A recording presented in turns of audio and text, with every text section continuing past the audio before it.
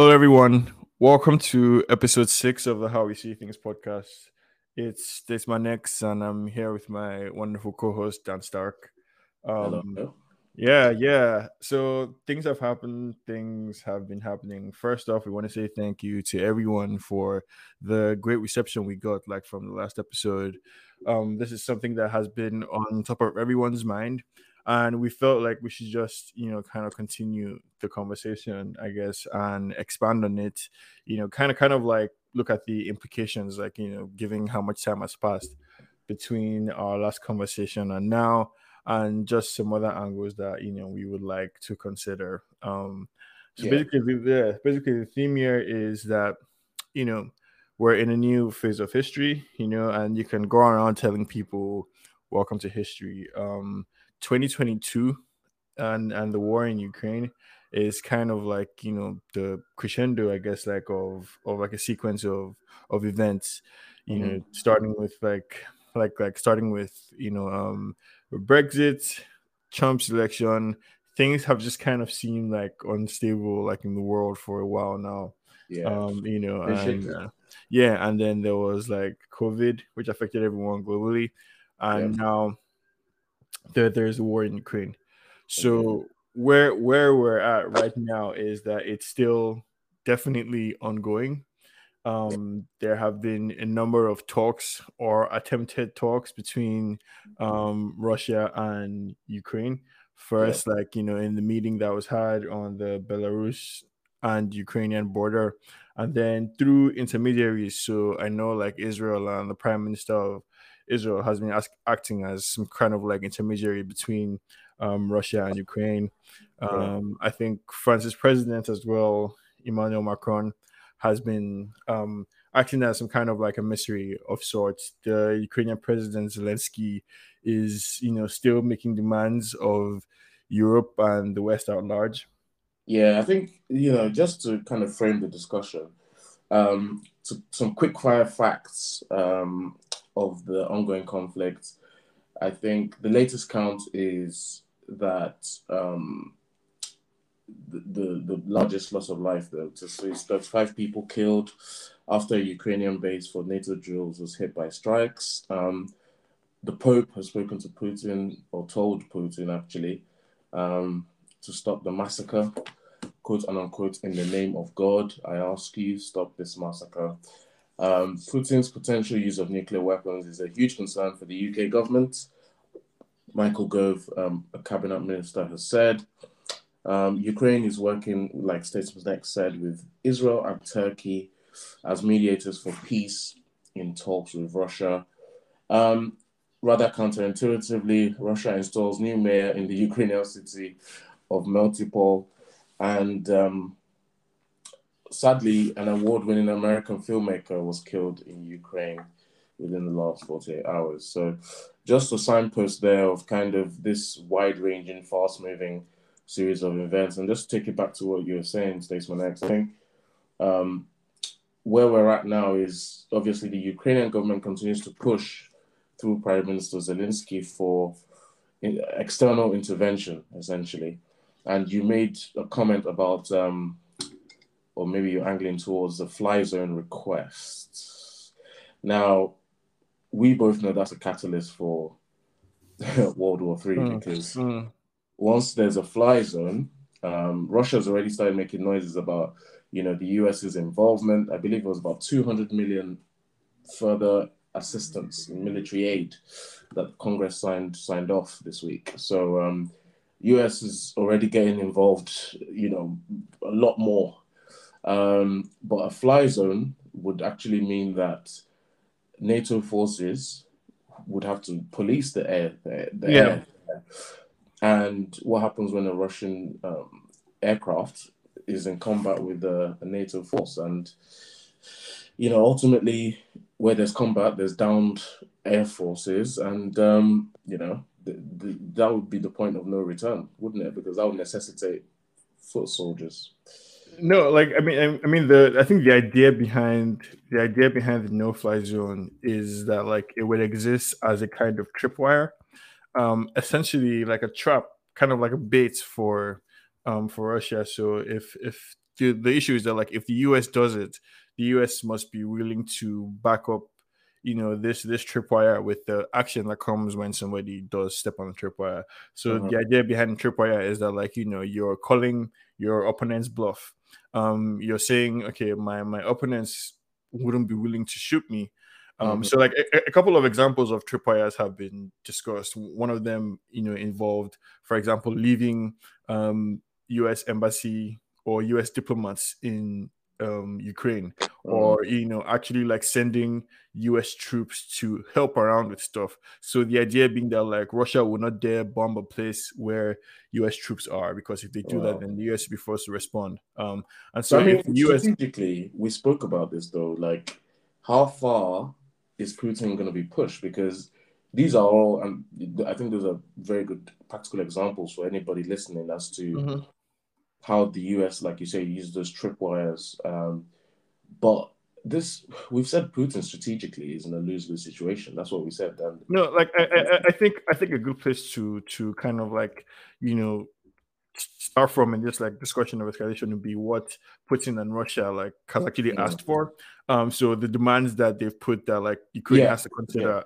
So basically, Russia has asked that like Ukraine first of all cease all military action, amend its constitution to enshrine that it will remain forever neutral, like in any conflict. It has to acknowledge Crimea as Russian territory and recognize the separatist republics of Donetsk Luhansk and and Donetsk. Luhansk as Yeah, independent states. They're also asking like that NATO like remove any troops or weapons like deployed to countries that like enter the alliance after 1997. That basically like right. includes that basically All the includes former like Soviet countries. a lot of like This is what Eastern we're European talking countries. about. I think from a tactical point of view, and I'll let you finish. I think we should Mhm. actually just run through each those points, um and I think last, if you haven't listened to episode 5, please do listen, because and we'll touch on some of them again. We raised a lot of these points, but yeah, continue. Yeah, and like and then like Russia is also demanding that like NATO rules out like any further expansion, including like having Ukraine enter the alliance. So basically, people have just called this Russian request a kind of request for Ukraine to surrender. Hmm. And the question now becomes, okay, what are people actually willing to do? So like there was a kind of like brouhaha of sorts, I guess, involving some kind of fighter planes that Poland was asking the US to send over to Ukraine. Like the Polish government was like, we're willing to help you send like these planes over to Ukraine, but the US government, I think wisely, is hesitant, because that would also mark a significant escalation if planes are leaving US bases for the purposes of joining the fight. If American planes are leaving American army bases for the purpose of joining the fight in Ukraine against Russia, that is a significant escalation Hmm. of the conflict as far as everyone is concerned. So kind of like the issue now is like what next? The sanctions have stepped up, and Putin is stepping up his own actions. So they are stepping up like the repressing of the dissent in Moscow and in Russia. So like basically, if you dare protest in any way, shape, or form, you will be arrested. Putin is also introducing his own counter propaganda. So you see, like internally in Russia, they are being encouraged, not encouraged, I would say, suggested, strongly that they should wear this Z, symbol that is being brandished around as like a symbol of like Russian nationalism and Solidarity and yeah, solidarity. Yeah, war. yeah. Yeah, So narratives are beginning to harden. You understand? And it's like, okay, what now? Like, what more can anyone do? Because like the sanctions have come, like Russia has imposed limits on how much cash people can withdraw from yeah, their accounts, how much US dollar like they can purchase. Russia has basically declared that it would consider strongly seizing the assets of any foreign company that yeah, and leaves, nationalizing it. yeah, and nationalize them, that leaves Russia. So people are like digging in, and the question is, and like something people are saying, because there are kind of two major camps, I guess, in this conflict. There are the quote unquote realists Hmm. who see a lot of merit to Russia's claims of aggression. We can see three camps. There are the realists, people who like see a lot of legitimacy in Russia's claims of aggressions and Russia's rights to like its empire and all of that. There are the idealists who would like to defend democracy, even if it means like instituting a no-fly zone over like Ukraine and potentially launching the world into World War III. And Yeah, there are people who I think are trying to find a happy medium. And between both part of that, camps. yeah, and part of that means acknowledging that like in the West, we have to accept that like whatever solution we get, it has to be a solution that Putin that feels like a win to Putin. Yeah, So under no circumstance, whatever we're giving him, under no circumstance can it be made to seem like he has lost. yeah. And we have to consider that. I think just taking that point, I think that has to be kind of a good point for us to progress. Like we've had all this lack of progress. We've had these sets of um, lack of real progress. I mean, but Mm-hmm. we've had these initial discussions. Putin has put out his requirements, and just to go back to some of the points in that list that Russia has requested, we spoke about the need for a buffer, and linking this to your last question about what does Putin get? What is the way out of this in terms of a compromise? He wants a buffer. Remember, we said Donetsk and Luhansk to become a buffer between Ukraine and Russia. We spoke about Ukrainian neutrality and not seeking NATOism, or even Mm-hmm. maybe they might even oppose them joining the EU. We don't know Yeah. at this stage. Remember, we also spoke about Crimea and access to the sea, or control of actual strategic locations in the Black Sea. We spoke about that, and Turkey. I don't know if you remember. And then another point as well is this constitutional point of um, controlling Ukraine, basically putting in a government and a system that they can always tweak at any time. And then the final point was the Baltic states. We spoke about all these countries that have since joined NATO since 1997, Mm-hmm. ironically, which are mainly the Baltic states, Yeah. and Poland, Russia, Estonia, Lithuania. wanting to basically rewind time and say Mm-hmm. NATO, trying to push NATO back. And we spoke about the encroachment over time that's happened. So I think it's very interesting to see these things come up as the real, actual strategic results that I think Russia is looking to get out of this conflict at this Yeah, stage. yeah. I mean, so basically, like we kind of established that Russia's demands are kind of maximalist. Mm-hmm. So as you would expect in any type of negotiation, both parties first come with a maximalist position and then negotiate downwards from there into what they actually want or what they can reasonably accept. But everybody's impression so far is from Macron's conversation. So you see these pictures that I think Macron is using for his campaign, but like these pictures Actually, of him yeah, who took of those? Like, him who of thought that him was a good looking idea? very Like, no, who thought... it's politics now. It's politics. I So of guess him so. looking very reflective, deep in Mm-hmm. thought after his conversation with Putin, the prime minister of Israel, like Bennett, had to come out to disavow like a news report that came out and saying that like he told Ukraine to accept the demands of Russia. So everybody seems to understand that like what Russia is asking for is absurd, kind of, Yeah. and it's basically asking for Ukraine to surrender. Now we also heard that like a hospital was bombed. Yeah. We're hearing that like Russia is escalating like its attacks in civilian areas and like raising the stakes. They're taking slowly and slowly. Russia is taking over more and more of Ukrainian territory. Yeah. The demands from Zelensky to the West are getting more and more dire. Like he needs help, he needs boots on the ground, The he message needs is more desperate. actual ammunition. And at this point it's looking like, okay, what next? So like the conversation now has moved to chemical weapons, Yeah. and Biowarfare. Yeah. but bio warfare. And it was I wouldn't say discovered, because this is something that everybody that was kind of out there, like if you were interested in bioweapons, you could have known as far back as 10 years ago that there was a biolab in Ukraine that the Yeah. US was working with the Ukrainian government. Now these are biolabs that were left over from Soviet era and in World War II. So part of what happened in World War II, for people who don't know, is that many of these countries who were involved in like these conflicts, explored all the possible avenues for warfare. Yeah. That's included atomic warfare, included nuclear warfare, included biological warfare, Yeah. and then there's all these like, stories and like, conspiracy theories about like stuff in your cult.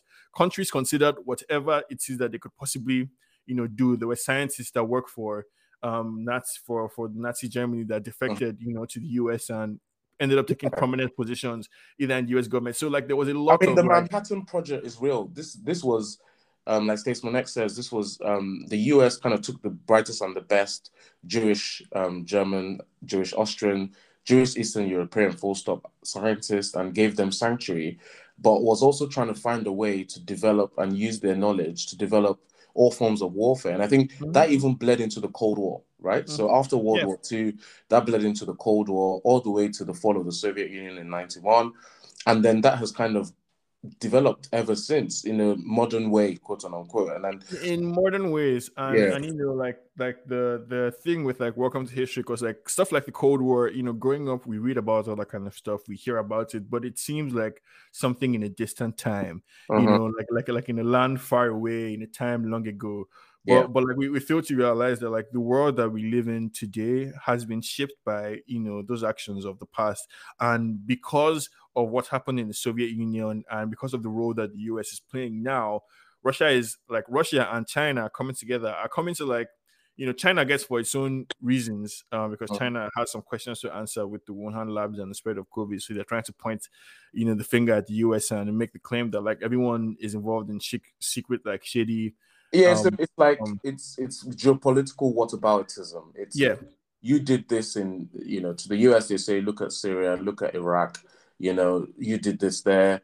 That's very much kind of been on that side of the world in terms of the Russia China axis. That's very much been their moral argument. Hmm. That Hmm. you do have to look at the US and the Western nations, including the United Kingdom, and say, what was your motivation for going into Iraq? What were your actions and what did you do in Syria?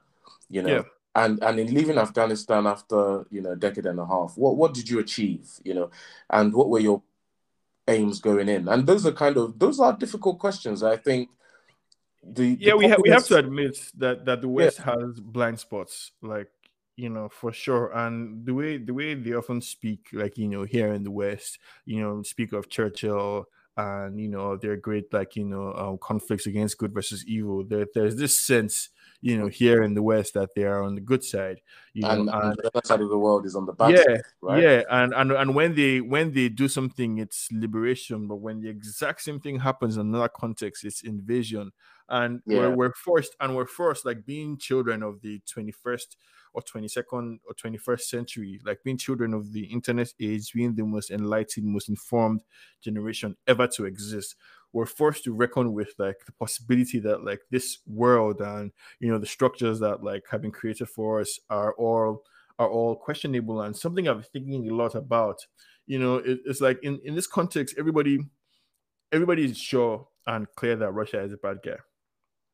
You understand? Everybody seems to be so sure and so clear that Russia is a bad guy. But the exact same scenario in a different context, say in Palestine, and versus Israel, or yeah, in case of like Ireland and the British government, and or in case of like Black Americans in the U.S., like it's a different story entirely. And kind of going back to like what is making this so terrifying, because like precisely the moments where Ukraine needs the most support is when people are asking the most profound questions of why should we, because the reason why this chemical biolabs thing is so critical, and why it's so important for people to like, and why it's an issue now, is that like it seems like Russia is making preparations to introduce chemical warfare yeah, into the situation. And if yeah.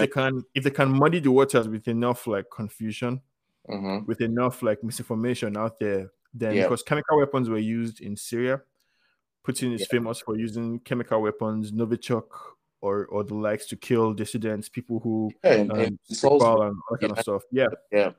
I mean, I just wanted to. I think this is we've taken the conversation on in a rather smooth way, I think, and in a rather cogent fashion. And I think as part of that discussion, we must contextualize things, and we must say the major victims of this conflict are the civilians of Ukraine, who are unfortunately caught in this kind of military geopolitical this clusterfuck. Really, Mm-hmm. it's a, their shadowy powers, because it's Putin who is very, very, very callously, killing thousands of people right now. That's what he's done. His actions, however he might seek to justify it, however his partners might seek to justify it, however those who support him in the UN might justify it, is leading to the deaths in the war theater of civilians, children, women, men, of a sovereign nation. And that is just plainly wrong from an international law perspective.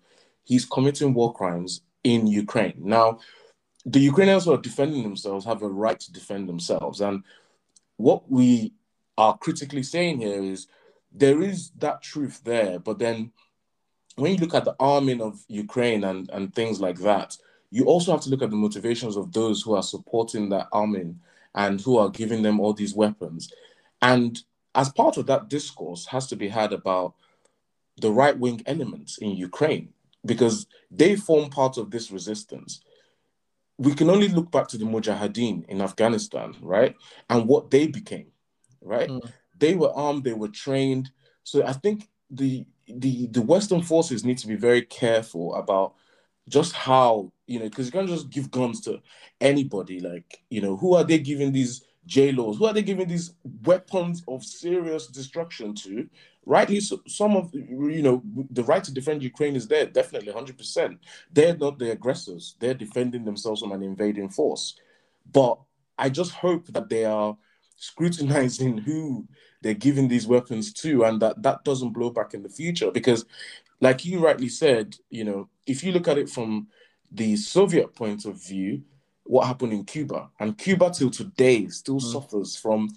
even harboring the thought of hosting Russian missiles. The Yeah. US came down on them like a ton of bricks to protect its southern border, right? The US was like, nope, nope, nope, nope. We're not going to have Russian missiles basically hosted in Havana. Like, that's not going to happen. So you can just launch into Miami, launch into Texas, the southern part of the US. So you can understand sovereignty. You can understand militarily, strategically protecting yourself from a potential enemy. However, just like we always say, like, war it's only the innocents that get killed in war. Unfortunately, that suffer, not get killed. Obviously, the soldiers suffer on both sides, but the Ukrainian civilians, unfortunately, it's No, heartbreaking. but You yeah, look at but the question, people have to kind of reckon with, yeah, what makes it such a difficult thing to reckon with is that, like, no one wants to surrender to the aggressor. no, Like, no one wants to surrender to the person pointing a gun at your head. mhm. And honestly, the people who are claiming that, like, people who are saying that, like, in order to avoid the bloodshed, Ukraine just simply has to surrender. Like, why do we here in America, or why do you here in What gives any commentariat the right to tell a sovereign people how to, whether or not they should give up their sovereignty? Like, No, nobody's saying they should give up their well, part sovereignty. of it, Nobody's part of yeah, it, nobody, but nobody's saying that, like, oh, like, we have the right to tell you to not fight for your country. You can fight, but, like, that you lose the fight is not necessarily our business. Is what some people are saying, and that, like, unless we're willing, which it is eventually going to come down to, because the truth of the matter is that, like, everybody's talking about how the European countries have to increase their spending on, their military budget now.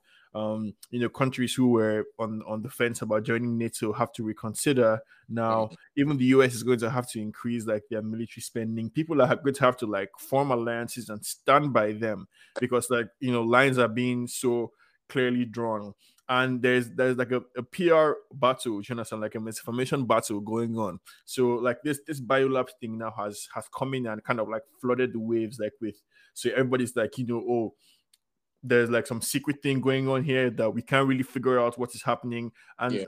that is one of like the main goals of propaganda, to Yeah. kind of like confuse the confuse like the body politic in it, to Mm, believe that like okay, like I might not necessarily believe that this one thing is true, but that truth is undiscernible, and right. there's no way we can find out like what's going to happen. And the things that like there are great powers like involved in this conflict. There's Russia, who is economically like a small country, but Yeah.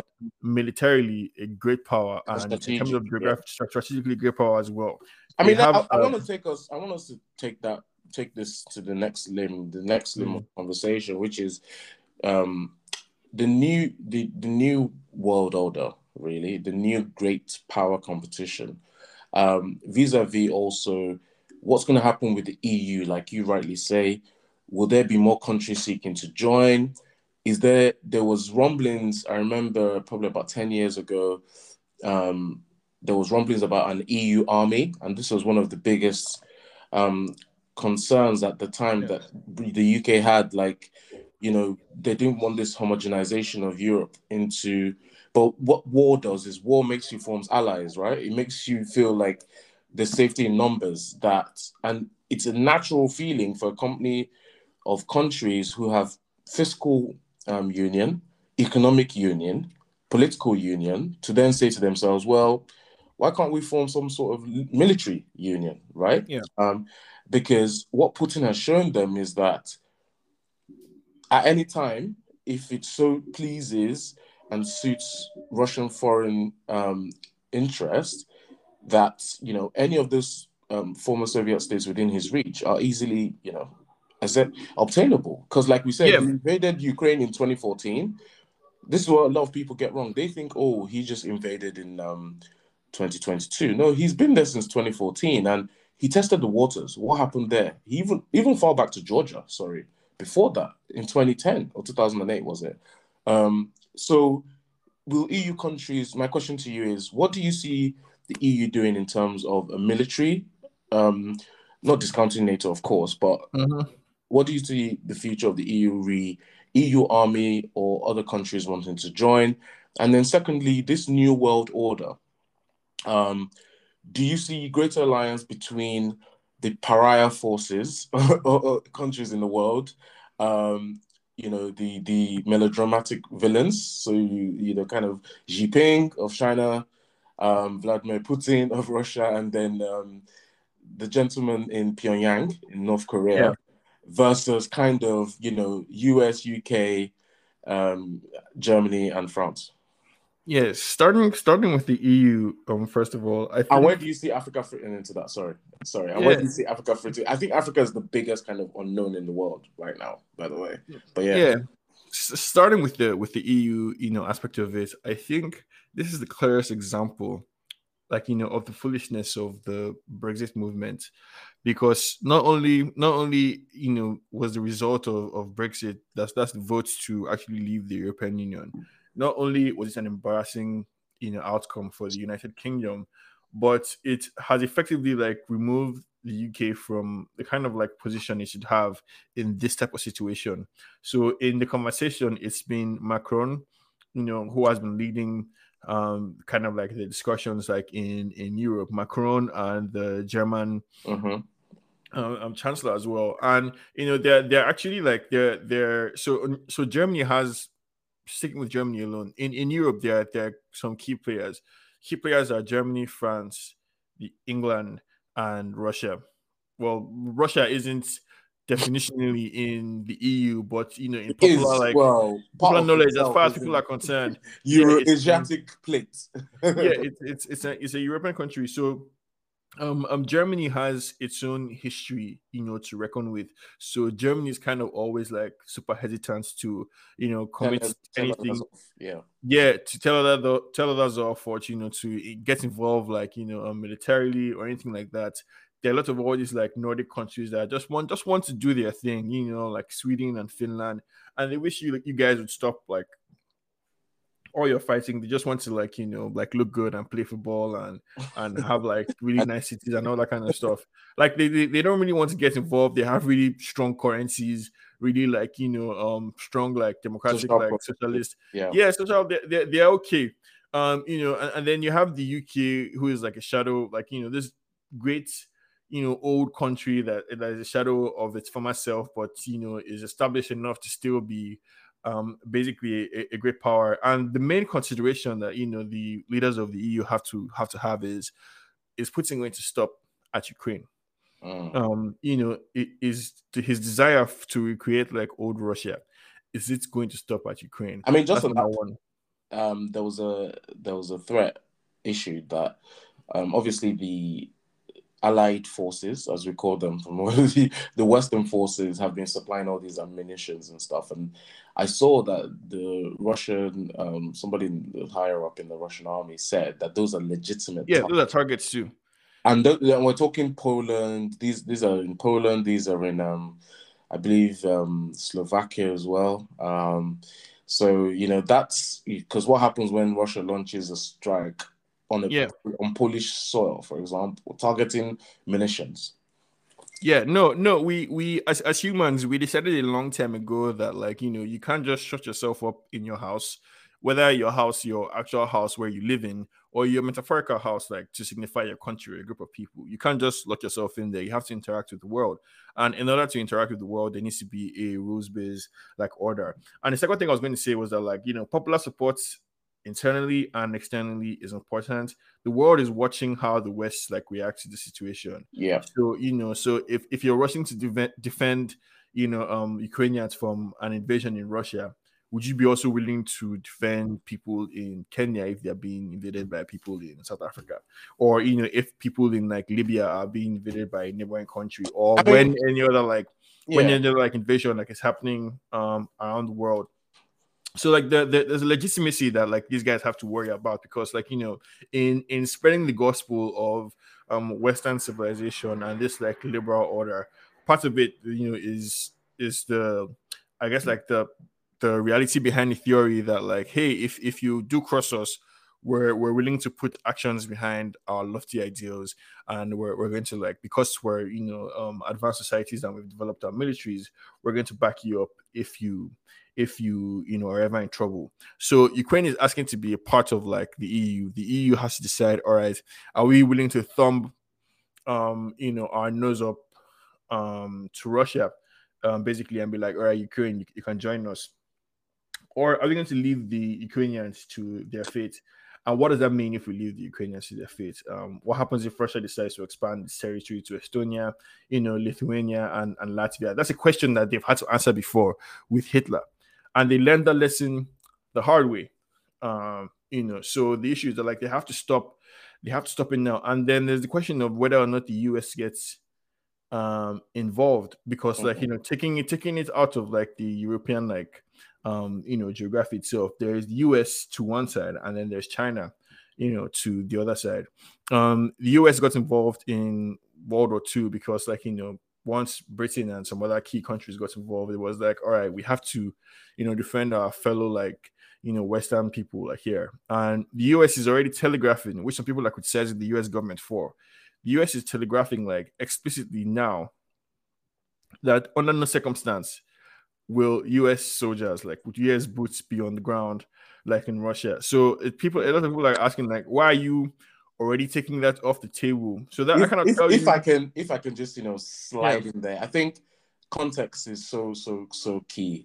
So to your first point, just to rebut your rebuttal, I think the NATO factor is key, and I know we're going to talk about Africa. It's a substantial part of our further conversation, and the people within it and people constituent of it and originated from it. Africans in Ukraine, have they been treated?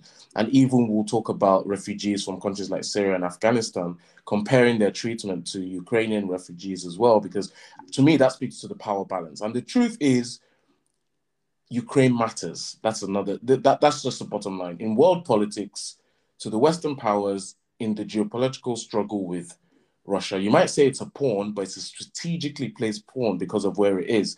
So I think that's the different context to how, No, like you it's say, when you it's say it's if more than. African Yeah, like you're saying, if somebody invades Kenya, for example, I was just saying that's the difference. I think is It's more than just in terms of its location strategically. So like there's a school of thought that believes that part of what irks Putin so much about Ukraine is that, like, Ukraine's existence as a democratic society Mhm. puts a lie to the type of society that Yeah, is it's an Russia. affront. Yeah. Yeah, it's an affront to the type of like autocracy that exists in Russia. So if Russians see an example of a successful democratic country in Ukraine, that to Putin, Jonathan, is a signal that, like, in the long run, so one of these ideas must die. And part of Putin's critique, and part of what has endeared Putin to lots of people around the world, lots of right-wing people around the world, is that he expresses an unabashed critique of modernism, of what some people would wrongly call like wokeness, LGBT.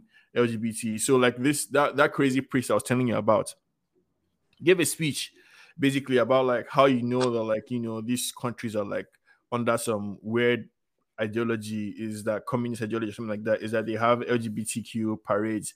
That any country that you see that is in, that's how you know that they're on, a march to hellfire, something like that. So Putin has these strong ideological ideas. And what I was saying, that it's a signal. So not just the US, but the European countries are looking around the world. If other countries are watching and they're seeing what is happening, we could be in for a period of just, Uprising. conflict, uprisings around the world. So it's important for, general stability.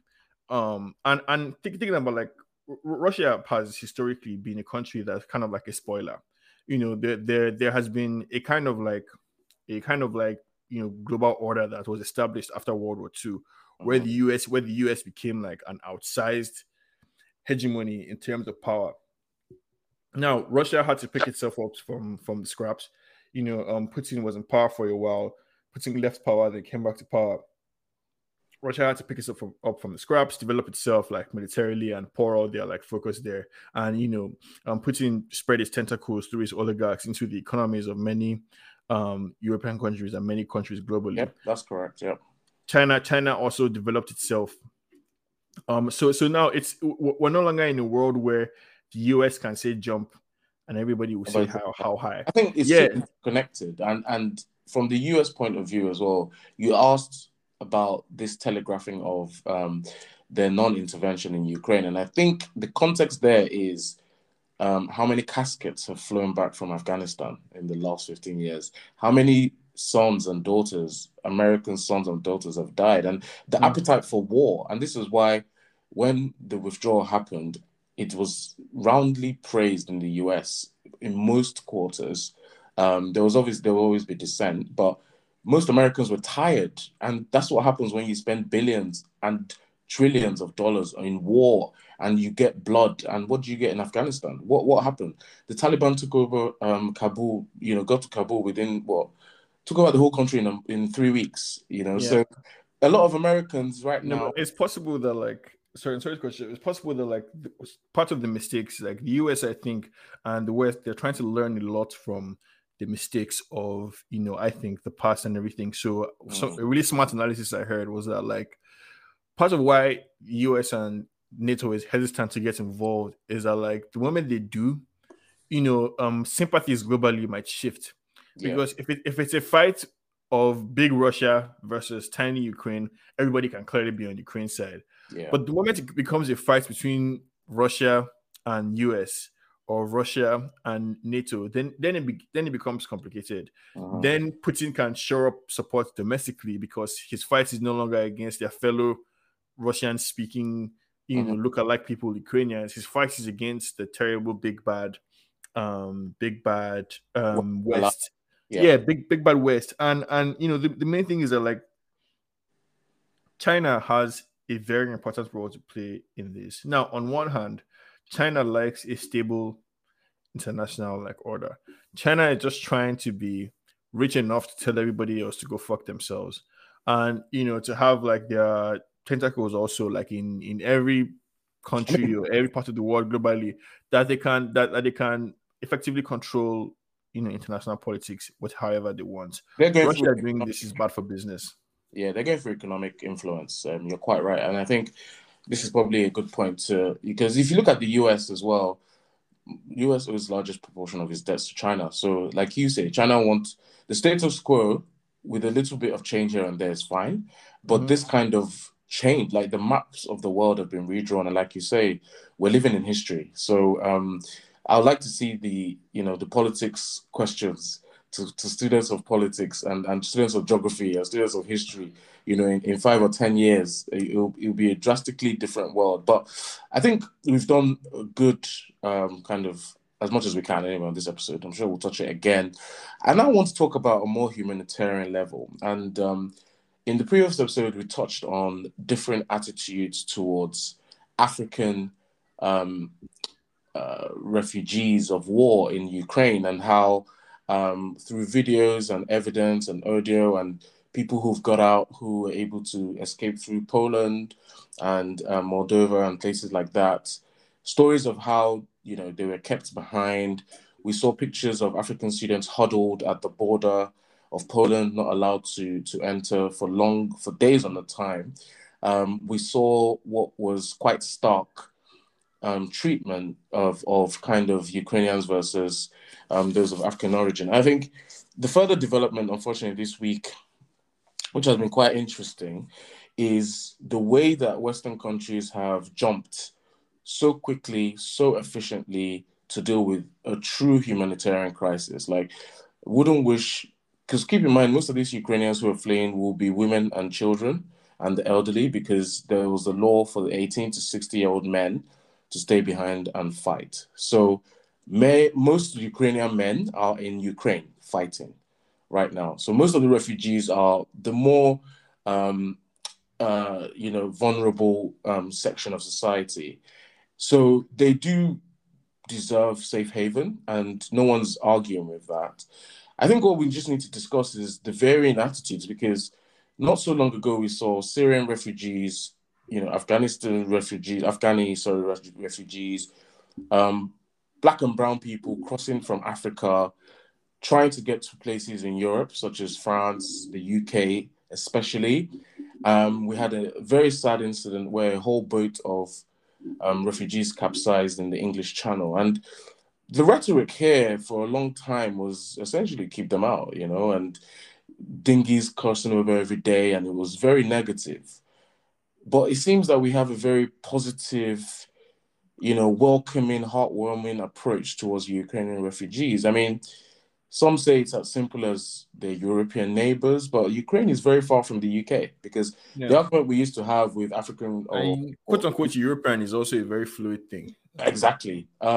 The argument we used to have with African or Syrian refugees was like, oh, why don't they stop at the first country of haven? Like, okay, when they get to the island of Lesbos in Greece, why don't they stop there? When they get to Cyprus, why don't they stop there? When they get to Malta, why don't they stop there? When they get to Spain, why don't they even when you get to France, why do you come to the UK, right? Neglecting that due to colonialism, a lot of these people have relations in the UK due to the Yeah. fact that the UK went out and globalized itself as an entity and was colonizing all over the place. We all speak English, most of us. We have vestiges of British rule. So where you have family is where you're going to go. And we see this with Ukrainians even. The first path that was opened was for Ukrainians who were settled in the UK to bring family. So I just think that, I just want to get your thoughts on an empathetic level and, what does this say about human capital and Yeah. what does this say about the politics of the world against those who are from the global south? And I know our final point, just casting that forward, is, Nigerians, we're both Nigerians, so we tend to, always want to give a slice of the pie on our pod to talk about Nigeria. What's Nigeria's foreign policy considerations, and just to use them as an example for Africa, what should these countries be seeing in this Yeah. conflict? But yeah, I just want you to just tackle that. No, I mean, as I was listening to you talk, like all I just kept thinking to myself is that you're describing white supremacy in action, in a pure, in one of its purest like distillation. So basically, what these people are saying is that there are some people, some blue-eyed, blonde-haired, brown-haired people, of paler Caucasian skin, who for whom this type of war, this type of situation is an aberration Uh-huh. because they are quote unquote civilized people who cannot possibly be doing this. And so the motivation of Russia and Putin must be that they are evil, they are out of the norm, they are out of the bounds, they are, because these are people like us. Uh-huh. But in Africa and in the Middle East and in other parts of the world, those are less civilized, less developed people to whom violence, fighting, and poverty comes naturally. Do you understand? And so it is not news, or we shouldn't bat an eye when there is conflict going on there. And we should not welcome them to our shores, lest they bring their Uncivilized natures. yeah, lest they bring their uncivilized nature, over here to us. It's So an like abhorrent message. It's an abhorrent message. it is the message that's and when I tell people to reflect on this as like welcome to history, we are seeing in real time like history being made. We're seeing the impact of history, do you understand, in itself, like taking place, because these are the people they are affirming essentially white supremacy. They Yep. are affirming the superiority of the group of people over another. So this group of people look like us. The description was like they watch Netflix too, and they Yeah, they they drive cars and they were talking Christian about and the whatever. Christians, and if you've ever been to the country of Nigeria, there are more Christians in Nigeria than you will find in the whole of Europe. That is not an understatement.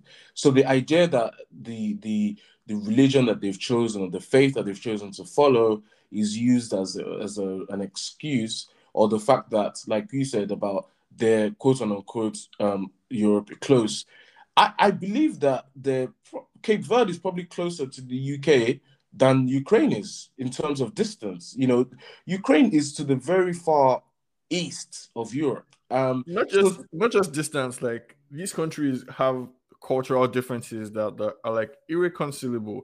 But like the colonized countries, because of colonization, have entire cultures, entire like systems that are exactly like the systems of their colonized countries. So in terms of assimilation, you're likely to have a better chance of assimilating a Nigerian or a Ghanaian into British customs and British behaviors than you are a Ukrainian into British customs or yeah, British behaviors. And the same goes for France and its colonies, and so on and so forth.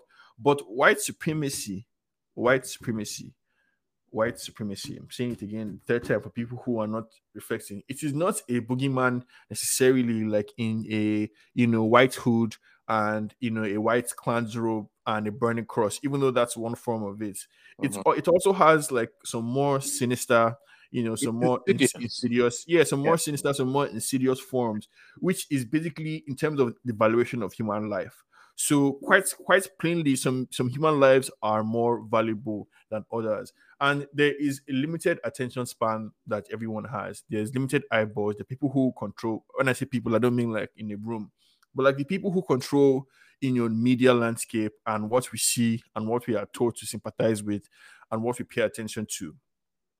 They would sympathize with the people who look like them, who they share a cultural affinity to, and who they assume, for white supremacist reasons, are beyond slash above this type of base violence. yeah. So yeah, so it's simply a shock to the system that they thought they were past this, they thought they were more than this, but it seems like and then they can welcome these Ukrainians into their societies because they don't think that the Ukrainians are going to one day wake up and bomb them, or the Ukrainians are going to bring their dirty behaviors into their society. But when they look at Africans, or when they look at Middle Easterners, what they see are the racist stereotypes that exist. And kind of taking that into what your African countries do. I personally, I think, have a more conservative approach towards this. I think this is where I am most conservative. I read a tweet or like a thread by I think the guy who does like the Republic, and it was all about like how people you can't control somebody else's racism. It was in response to somebody's tweet, and it was all like how you can't control people's racism, and that Africans should stop blaming themselves. Blah blah blah blah blah blah blah blah blah. But the simple truth, the simple honest truth, is that one of the reasons why you can't fuck with Israel as a country it's because Israel has state of the art weapons and state of the art like economy, and they they're an advanced society. Plain and simple. The same goes for Japan. Same goes for Singapore. The same goes for South Korea. I You mean, know, Japan disaster. They don't have a standing army because no, Nagasaki. they don't, yeah, they don't have Yeah, an army, but they're an advanced society, and economically, yeah, I know what you they're mean. somewhat unfuckable, basically, Jonathan, because of what they have developed themselves to, and so there needs to come a point where I feel there needs to come a point where African countries, because African countries have no fucking seat at the table. Like you have no leverage whatsoever to lay claim to any type of grievance. All you can do is tug at the heartstrings of people. All we can do is send an eloquent Kenyan ambassador to the UN to go and talk about how, as Africans, we have no choice but to accept the legacy of colonization, and Mm. our white former overlords should stop complaining and live with the lines that have been drawn until African countries develop themselves to the point where they have stakes in world affairs. There is no amount of songs, kumbaya, no amount of Black Panthers, like Black Panther movies that come out, no amount of Bruh. lead roles, no amount of lead roles that Black people or African Americans have Mm. in movies or in companies in the West. None of that would change anything, because when they look at you, they see, the begging child asking for $1 a month to survive. So African countries need to look inward. If you're asking me what, the foreign policy considerations of these countries should do, because what leg do they have to stand on? Either morally or economically, as in what leg does any African country have to tell Russia, don't kill people, when in all these countries, like, there are instances of government murdering On dissent tribal, internally especially on ethnic basis. on ethnic grounds. Like, Yeah. imagine the Nigerian government making any claim to moral superiority in any way.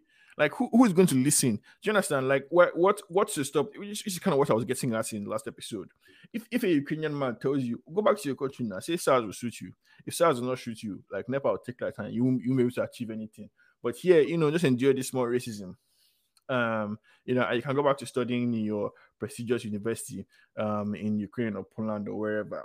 So yeah, I think, like, you can't blame yourself for somebody's racism, obviously, Mm. but you can develop yourself to the point where I think you have a seat on the table, and where you can extract some consequences, where you're not begging people to treat you as a human being, because which is what we're doing now. We're begging the world, we're appealing to people's humanity.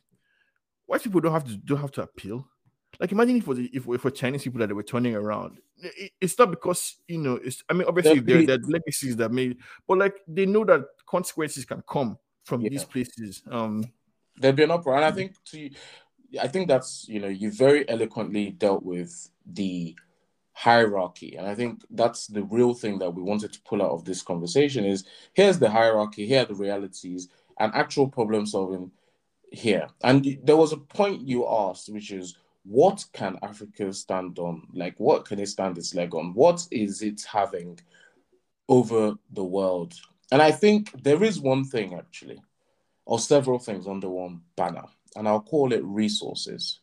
And I think this is where No, the no, new I meant making like a moral claim, but I understand what you're saying, and no, I'll no, grab what you're saying. yeah. Well, I took it. I understood the moral claim, but I'm talking about maybe another point in your conversation where you were saying essentially, you know, what does Africa have that makes it respectable? Essentially, like you talked about Japan technologically advancing itself, Israel becoming an advanced nation. I Where has mean, do we how really does want to go Africa down this stand path? in? Because if Yeah, you see resources and you see something good, somebody could see resources and see something bad. See all the resources, and instead of seeing opportunities, see an yeah. example of failure, because you have so much resources and you're not able to do shit with them.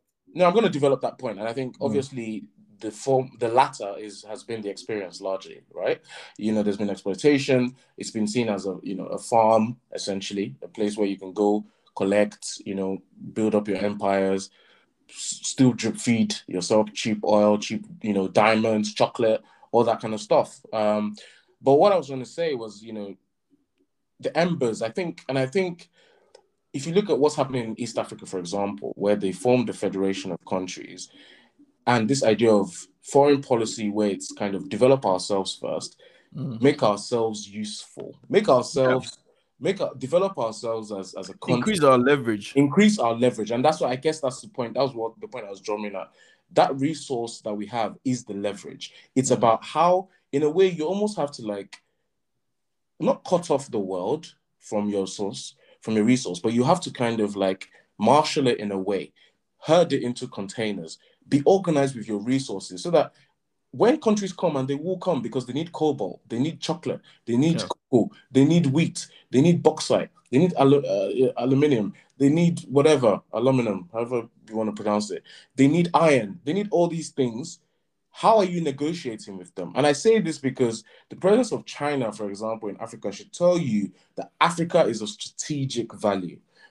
If, like Statesman X says, African countries are able to develop internally, and it takes time, there is that, the technological advancement is there.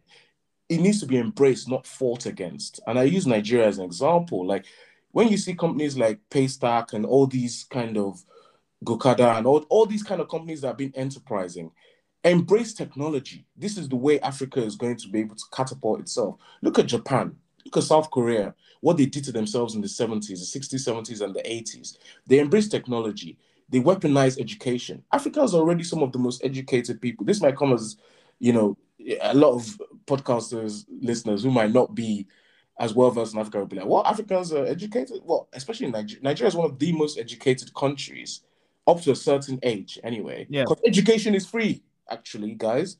Education is free. And a lot of Nigerians are educated, but the system isn't using those educated people, isn't turning that human capital into a flourishing society. Now, what we're saying is that these countries look to develop themselves.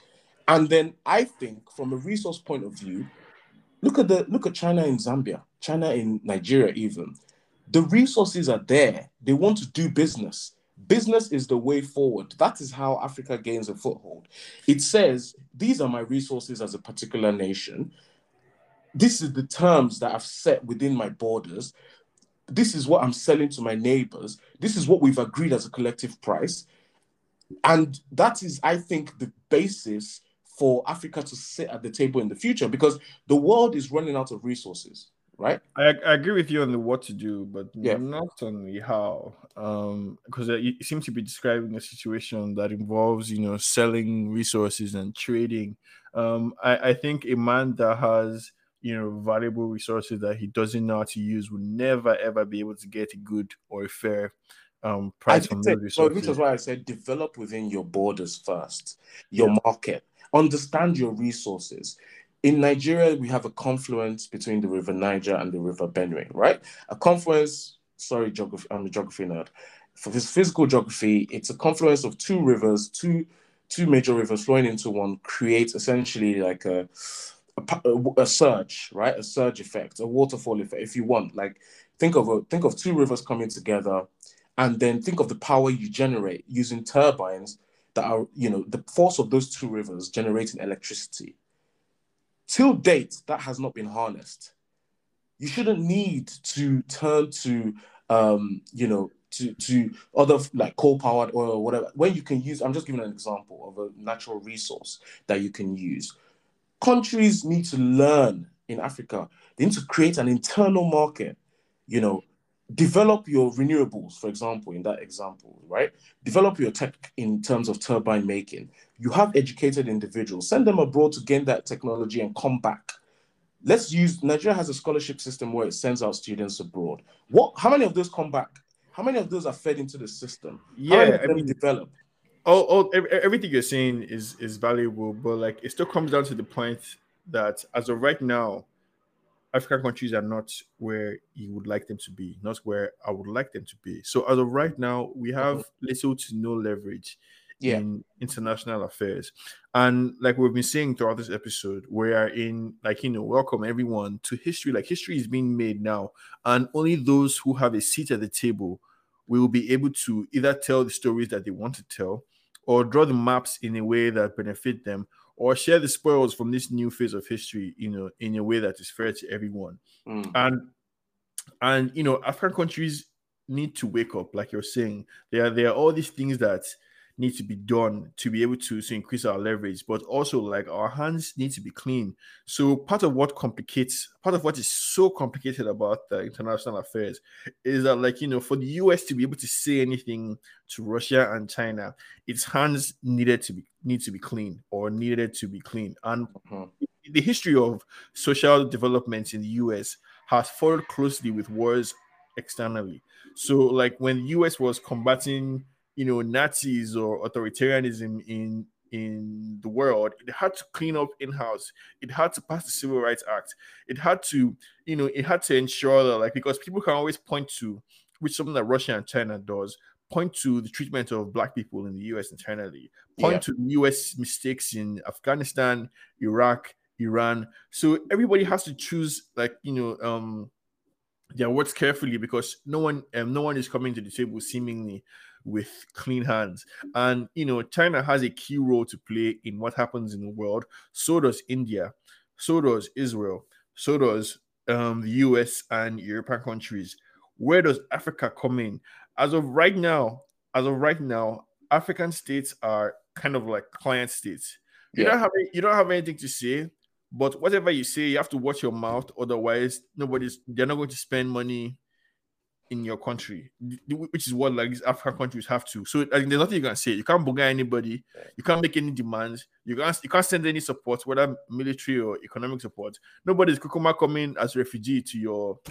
No, nobody's leaving Ukraine to come to Abuja to come and say he wants to be a refugee there. Do you understand? There are many places that will take them in before they get to Africa. So you have nothing really to contribute to this conversation other than to complain about the treatment.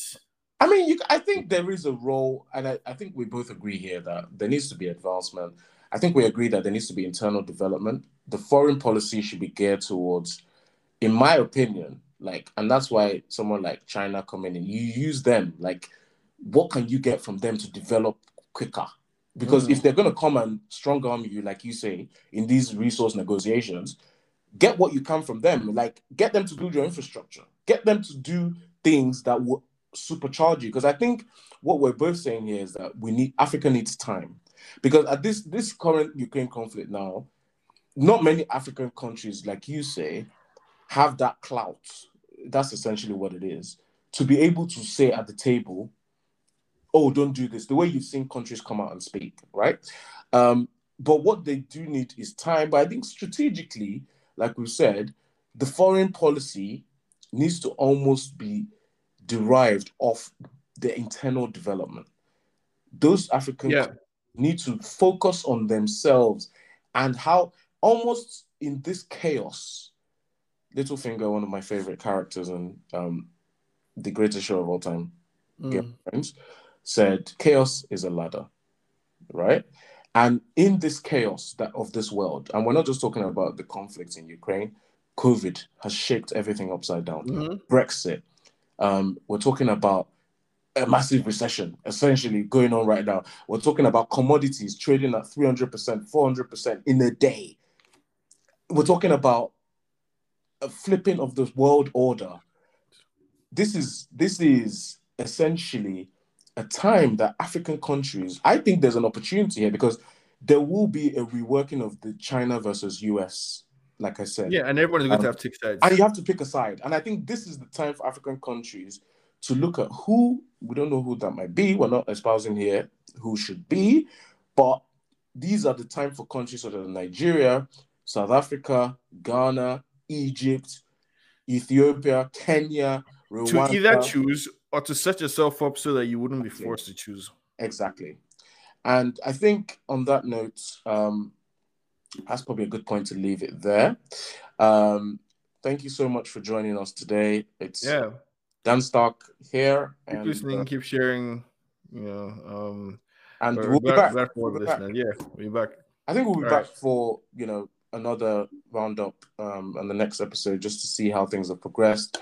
Once again, our best wishes to those who are currently suffering due to the invasion, who have lost any loved ones. Thoughts and prayers out to them, and we hope that there is a safe and peaceful resolution to this matter. Yeah, and if you're a black man, African Indian guy stranded somewhere, frustrated because you're getting racist treatment, we feel bad for you. Spare a thought of hatred for the racist guy who is be racist to you wherever you are, but also spare some scorn for your government that is has abandoned you, And on that for the bombshell, world that you are. that's how we see things, and we'll see you on the next episode. Safe. Bye.